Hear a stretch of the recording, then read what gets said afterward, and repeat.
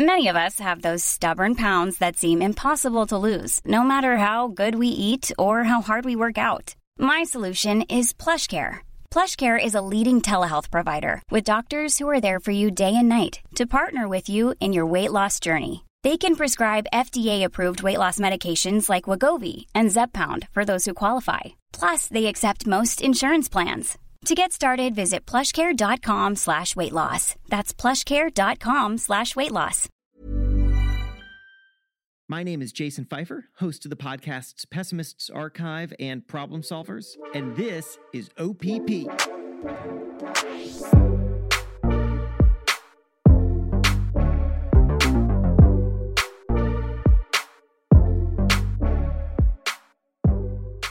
Welcome to another episode of OPP, a podcast that highlights your favorite podcasters and the dope shows they created.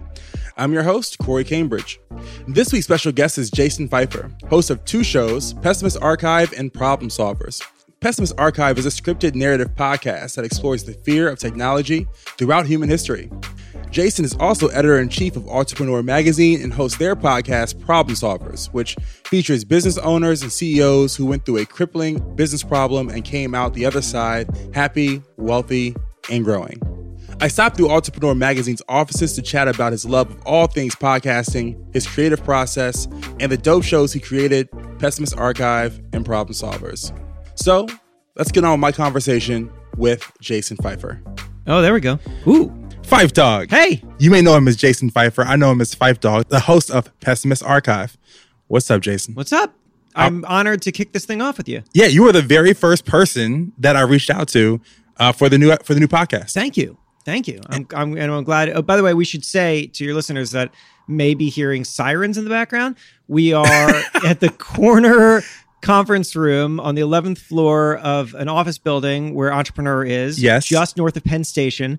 And there are sirens just blaring all the time down 7th Ave. So this is how we have our meetings. I like it. It's like a city hum. It feels like very New York. Yeah, it's true. It's like podcasting meets Law and Order. Right. If you had found a silent space, it would not be New York. How's everything been going, man? Good.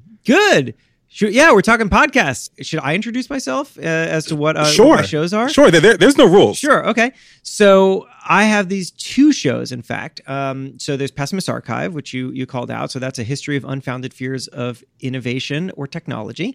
And that means that each episode we look at the moment that a new piece of technology was introduced and we try to understand why it freaked everybody out. The Walkman, the car, the bicycle, chess, coffee. It's crazy. Literally everything that you use today it scared the hell out of people when it was first introduced.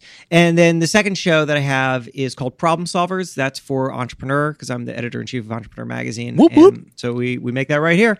I was working on it, in fact, just before you came over here, getting a new advertiser in there. And so that is a show about problem solving, if you can believe it. Entrepreneurs solving unexpected problems in their business. That's a weekly show. So every episode I talk to and then produce this show about how they overcame something that they didn't see coming. And those are, that's, I got to say, I am more excited about podcasting than any other medium right now. I work in a lot of mediums at the same time. And podcasting is the one that excites me the most. And people develop a relationship with you. I mean, I'm not saying anything that is going to be brand new, but here, but people develop a relationship with you in a way that they really don't in any other medium. And when I think of who are my rock stars right now, they're the hosts of the podcasts I listen to. They're PJ Vogt and Alex Goldman and all the basically everybody who works at Gimlet. Basically everybody who works at Gimlet is a celebrity to me. I feel like it's the gold standard of podcast production. And what I really love about it is how smart they produce shows, but also how diverse their offerings are. They do not do just one thing. They have a core idea of what makes a quality show, and then they can express that in so many different ways, right? It's awesome that the same team that creates The Nod is also creating Reply All and Startup and The Pitch, and the shows feel different and they sound different, But at their core, there's a level of quality and thoughtfulness that I think is missing from, frankly, a lot of the industry. And the more that this industry evolves, I think the more that the winners are going to be either the Gimlets of the world or people who can think, like independent producers who can think like the Gimlets. And a lot of the crap's going to just fall away. When did you get into podcasting? I can remember buying my iPod Touch. That's not a technology that exists anymore. And downloading podcasts. So that was probably when I moved to New York. So maybe like 2008, maybe even earlier. Dude, you were on the game very early. Yeah, early. Like the first shows I listened to were the Slate Political Gabfest, which I still do. Savage Love, which I don't anymore. I mean, it was like Dan Savage is amazing, but it's like there's only so much of that you can listen to. Yeah. And Radiolab. Which I still do listen to, though honestly not every episode anymore because there's just too much. Like there's too much. My podcast feed is like insane now. But yeah, no, I've been listening forever. But it didn't occur to me to get into it until far later. I think that I started thinking about it maybe seriously 2015. Okay. And it was Pessimist your first? Pessimist Archive was my first one. Yeah. So how did that opportunity come about where you were like, you know what, I'm going to start Pessimist Archive, which I'm a humongous fan of. Thank you. I appreciate it. It's been a great experience, like a great learning experience. So it's funny. It came about in a really roundabout way. I had been thinking for a while that I wanted to start a podcast, but the technology intimidated me.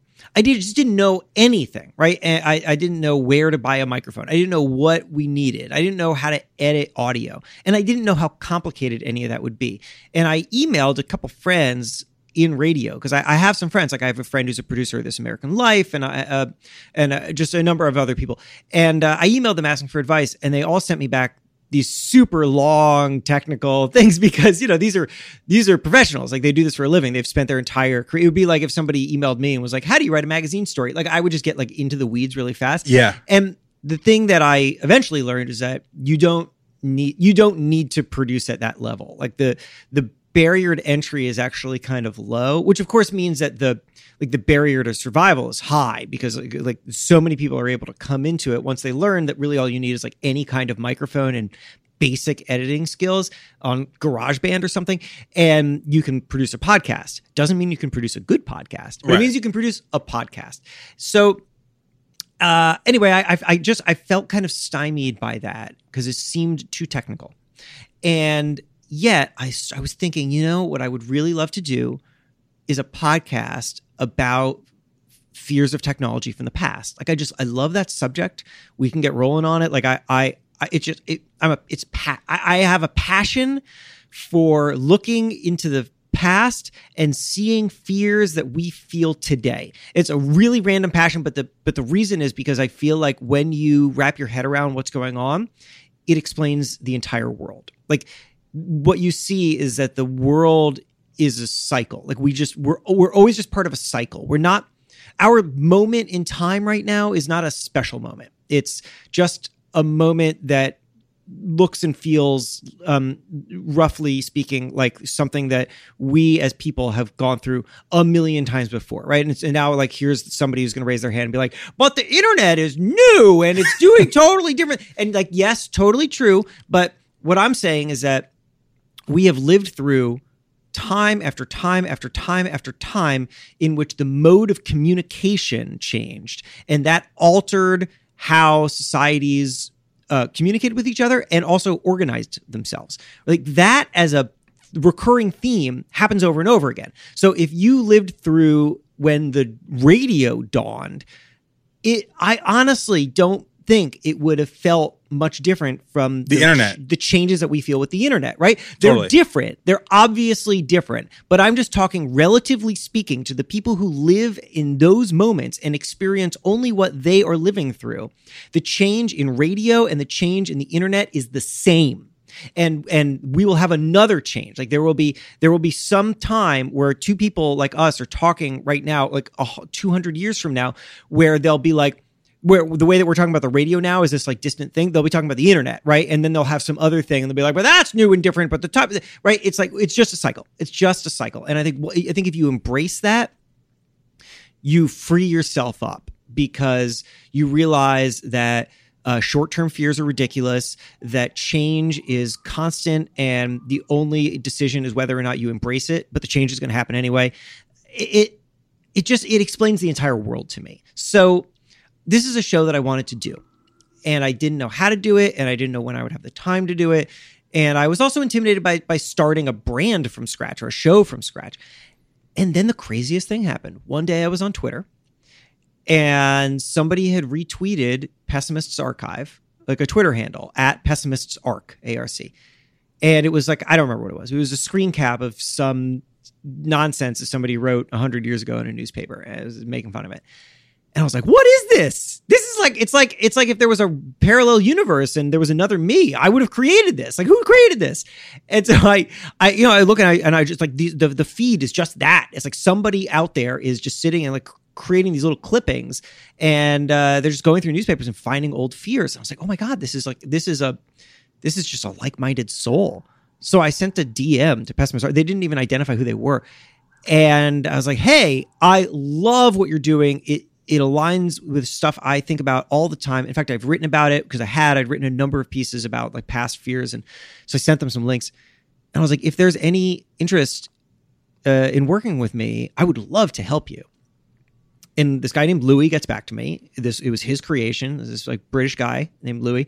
And he looked at my stuff and he was like, yeah, I'd love to work with you. In fact, I've been thinking about starting a podcast. Do you want to talk about it? And I was like, yes. Wow. It's exactly what I want to do. Like, this is crazy. So Louis and I got on the phone and we talked it through, and he's not a journalist. He doesn't think about storytelling in the way that I do, like, because I've spent my entire career in it.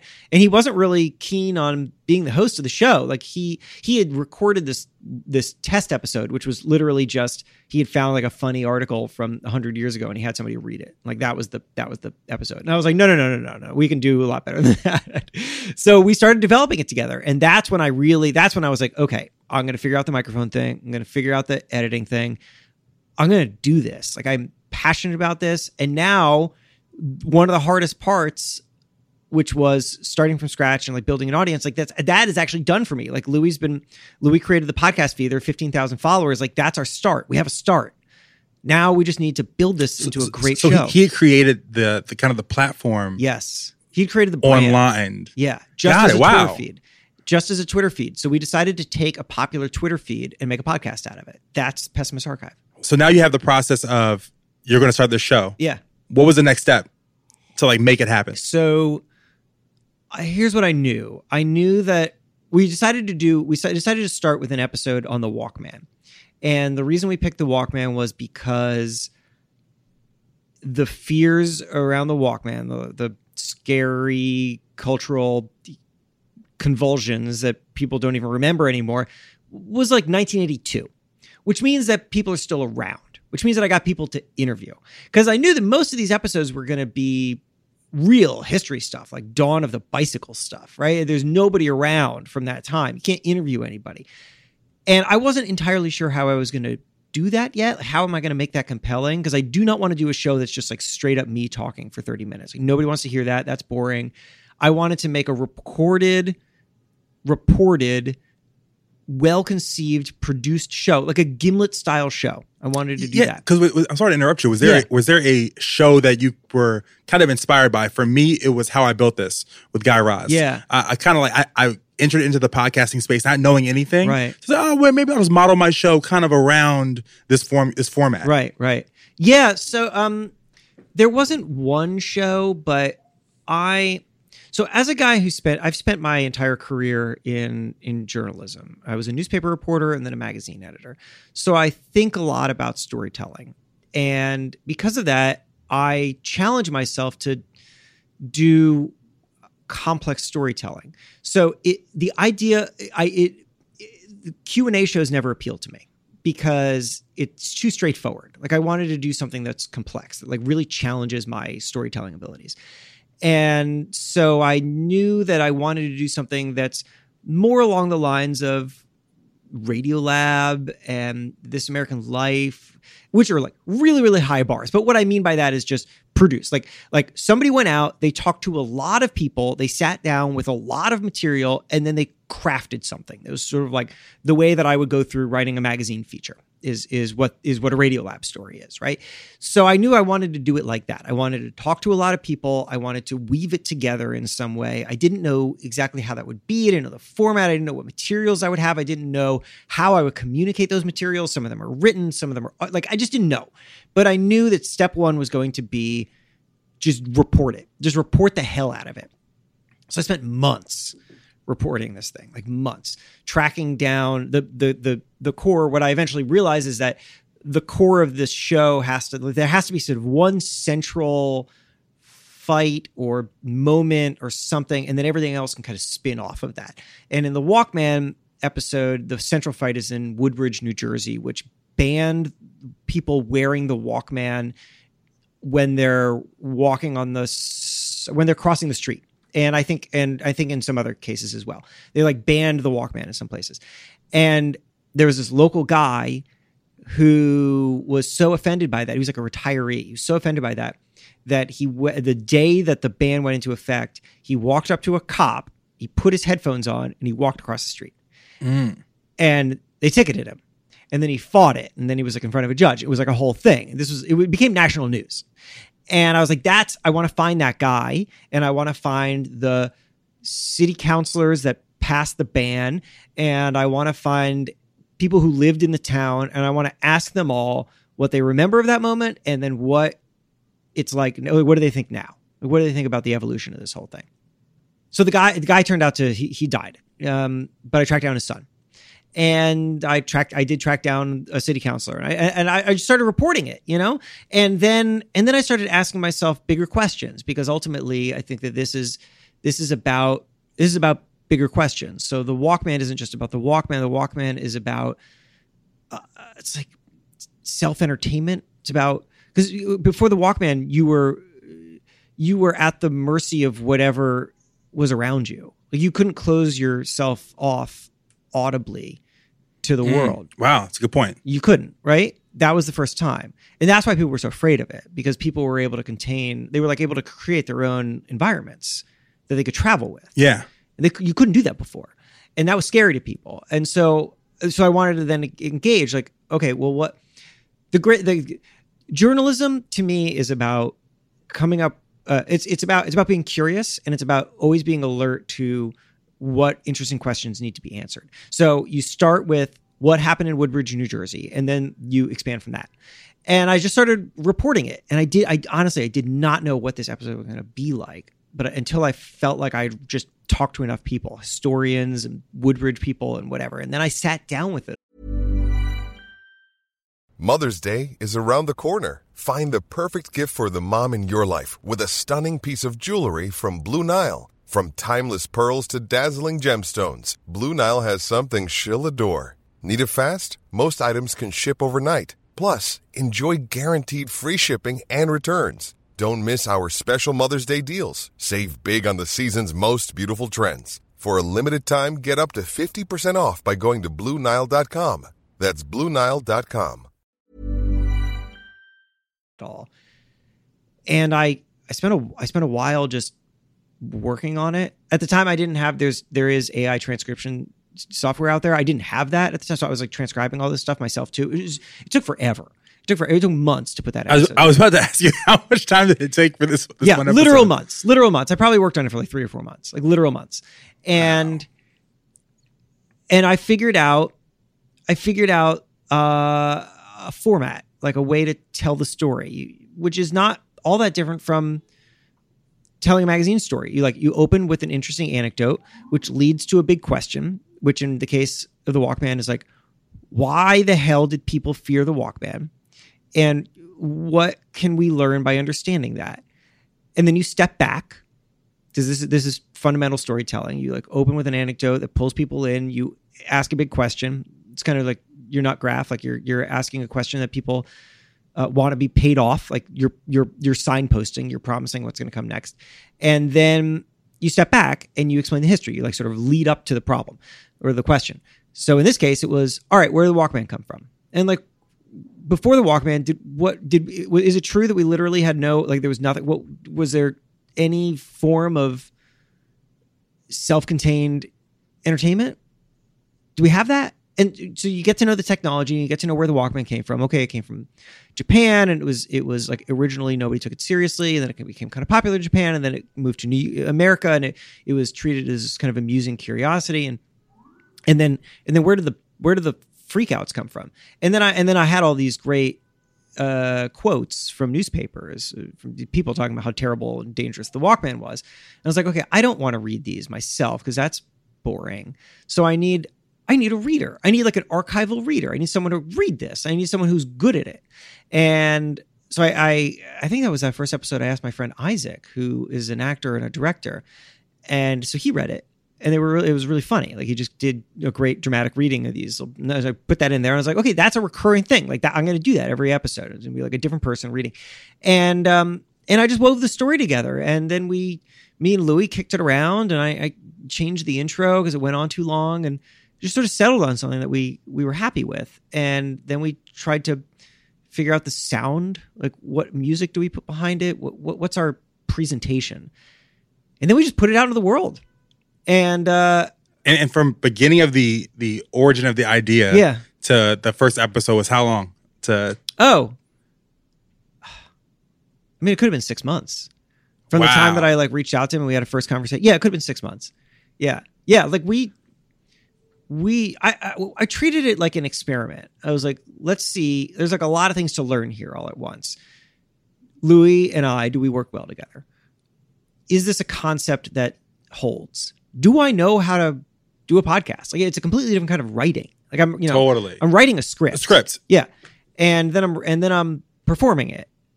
Can I do that? Because writing a script and writing a magazine story, totally different. Just totally different. 100% different. Also, how'd you know what gear to settle on as far as like recording gear? I asked my friend Seth Porges, who's a journalist and who has written about technology forever, if he had any spare microphones, because when you write about technology, companies just like send you stuff. And he said, let's meet for coffee and I'll bring you one. And so he brought me a Blue Nessie. Okay. And that's what I used. I just plugged it into the computer and I used GarageBand. I wasn't even aware that you needed like a pop filter. So after the first episode came out, my friend Diana, who's a photographer, but her husband's a videographer. They like listened to the first episode and they were like, he needs a pop filter. Like his peas are just like, his peas are just like in our faces. So she's like, can I send you a pop filter? I said, sure. So she ordered me one on Amazon. She like had mailed to me, which was very nice. And then I had a pop filter. And that honestly, the technology hasn't changed since then. Like, so your mic and GarageBand? Yeah, it's my mic and it's GarageBand. I use GarageBand too. This stuff that you've got here in front of me right now, way fancier than way fancier. I do not have an ability. I need it, but I haven't had the time to figure it out. I do not have an ability to plug two microphones into something at the same time and record. I don't. Oh, wow. Look, I recommend getting the Zoom 4HN Pro. Okay. I'm going to write that down. It's clutch. Yeah? Yeah. It's simple? It's super easy. 2 mics. And of course, I have like my table mic stands. And that's it, man. You buy mic cables and you're on. Yeah. And that's it. So what do? You just like go back and plug this thing to your computer and it downloads a MP3? I have an SD card. Oh, okay. Then pop it in my computer and it's on. Okay. And I'm editing. And then I send it off to an engineer. Yeah. My friend Mark Bird. What's up, man? What's going on, dude? I send it off to Mark and that's it. That's funny. I mean, it's great. I love it. I should get it. I should get something better than. I mean, the Blue Nessie has been great for me. I mean, if somebody is just looking sounds for fantastic. Thank you. Good. I'm glad. It's. I mean, it cost me $0, but you go on Amazon and get it for like $100. Like, it's not much, right? And it's sitting right on my desk at work now. I use it almost daily. I love that mic. I think it's important for people to understand, the process that goes into not just like my show is an interview based show. So like what goes into getting guests, right? Like how do you get guests to come onto your show? You have to have a nice presentation or email. Different for you and I, because we're homies. Hit you up on Facebook. Yeah. Right. No, that's simple. But if you were reaching out cold, you would have had to. I mean, people reach out cold to me all the time to have me on their podcast, and you know what I do? Can I tell you? Totally. Hopefully, they don't hear this and then realize what I've You've ghosted them. The psychological trick that I play on them. So a lot of people reach out to me to be on their podcast. Yeah. And the first thing I do is I go to iTunes and I see how many reviews they have. Because I want to, I only got so much time in the day, and every day feels like a crazy mess because I just got like 10 different projects at the same time. So I want to make sure that my time is going to be valuable and that I'm going to be reaching people, because a lot of podcasts reach like nobody. And so if the show doesn't have any reviews or has like 2 reviews, if it's clear that basically it's like a new show, nobody's listening to it and they're reaching out to me, here's what I tell them. I say, I'm really busy. Sounds like a great show.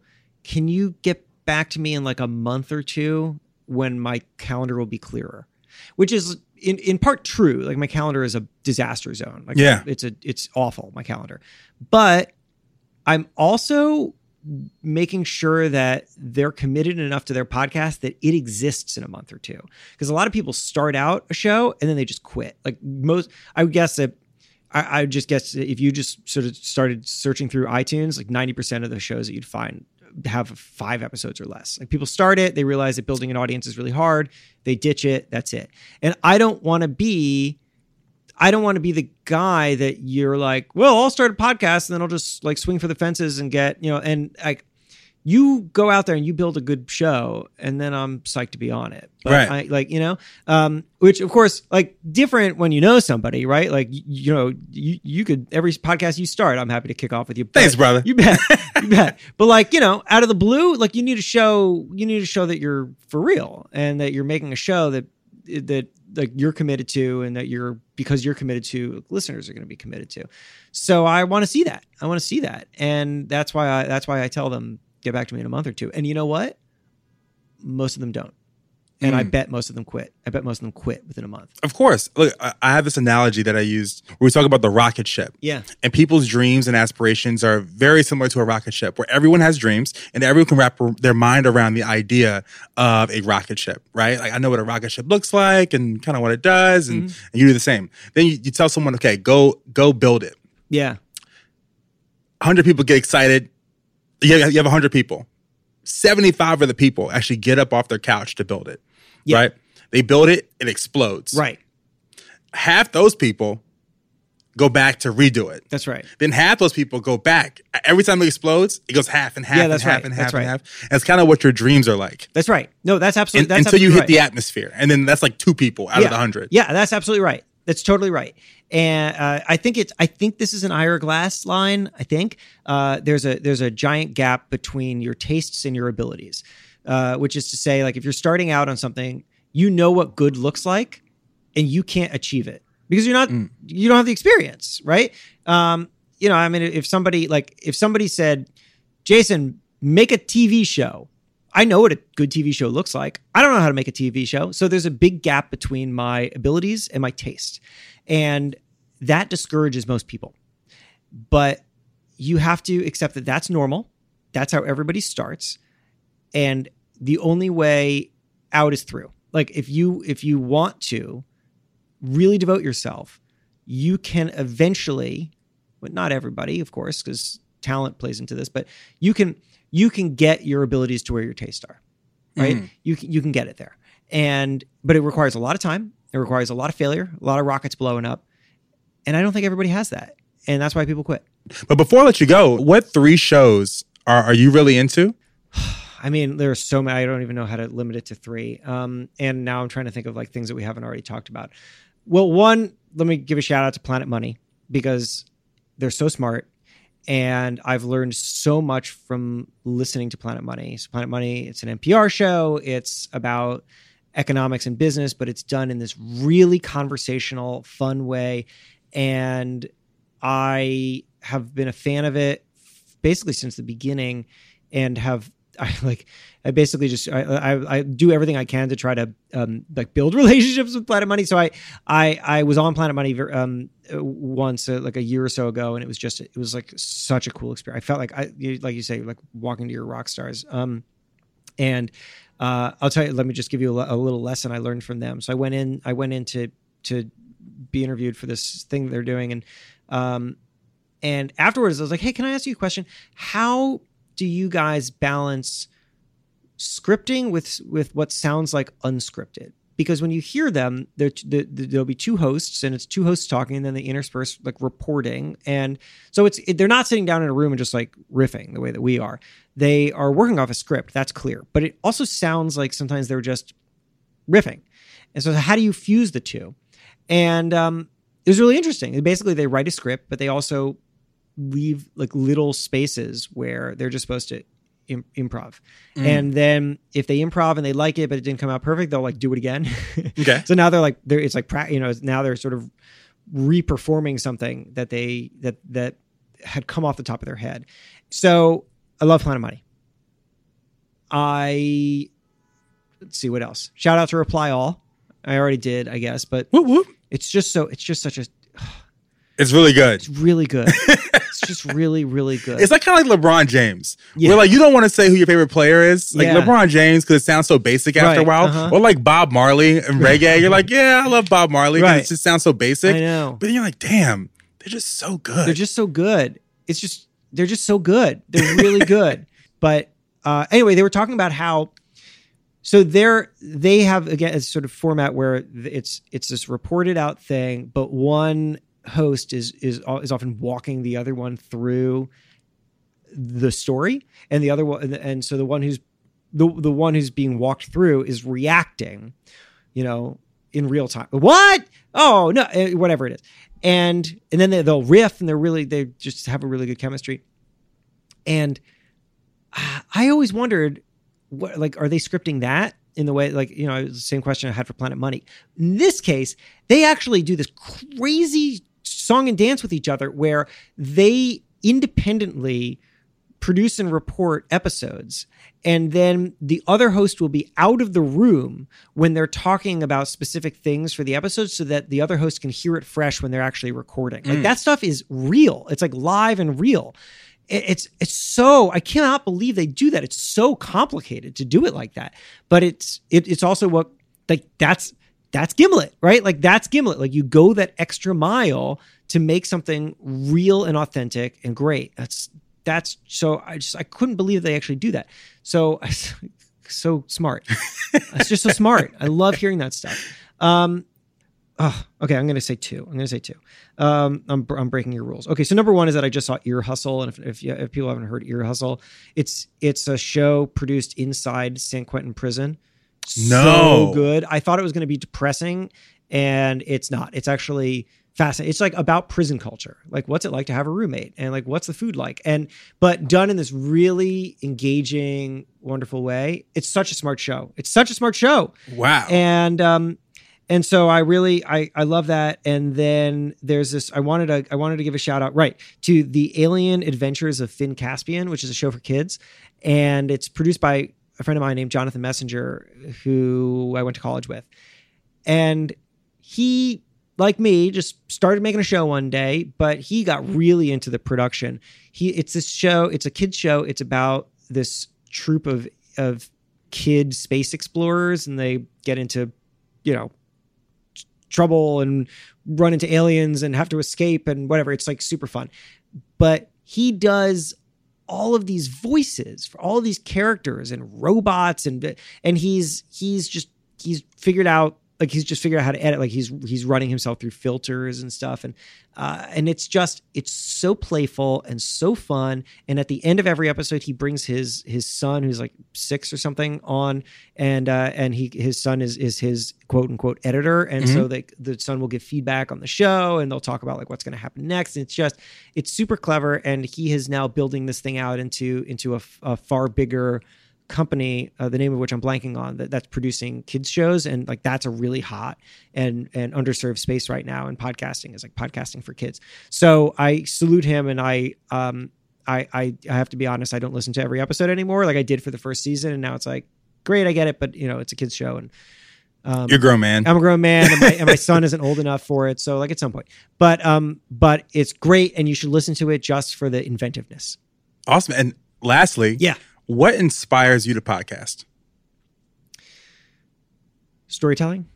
I mean, I asked myself at some point in my career, what do I do? What do I do? Because I started out as a newspaper reporter, and then I became a magazine editor, and I wanted to be a magazine writer, and I wanted to be all these sorts of things. And now I'm doing podcasts, and I do video, and I talk on stage. And like, what do I do? What is it?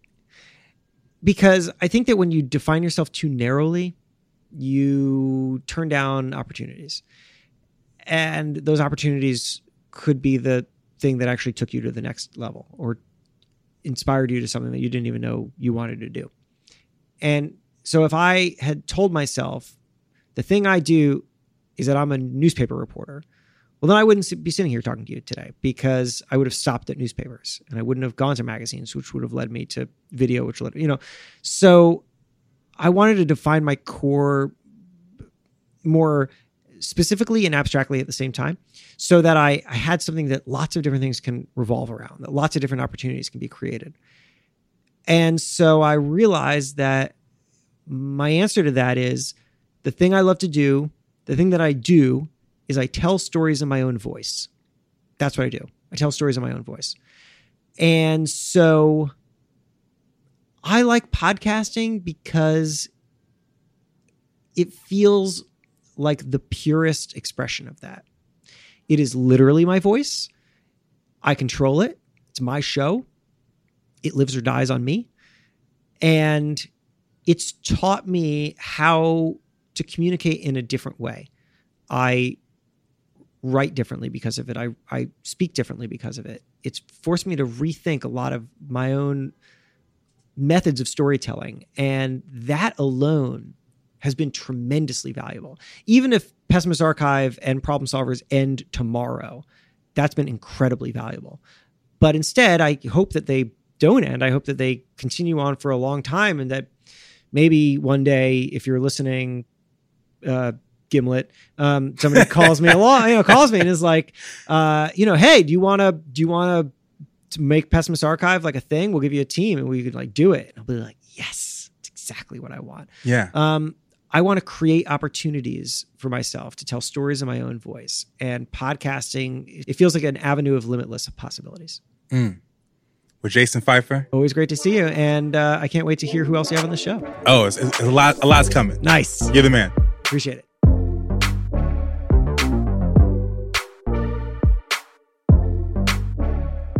Thank you so much to Jason Feifer for stopping through OPP. Be sure to go to the description of this podcast and find the links to Jason's social media and to his 2 shows, Pessimist Archive and Problem Solvers. This episode was mixed by Mark Bird, music provided by Richie Quake. And before we get out of here, be sure to check out my other show, Silent Giants, which highlights the superstars behind the scenes of popular culture. I'll have the link to that in the details as well. I'm your host, Corey Cambridge, signing off.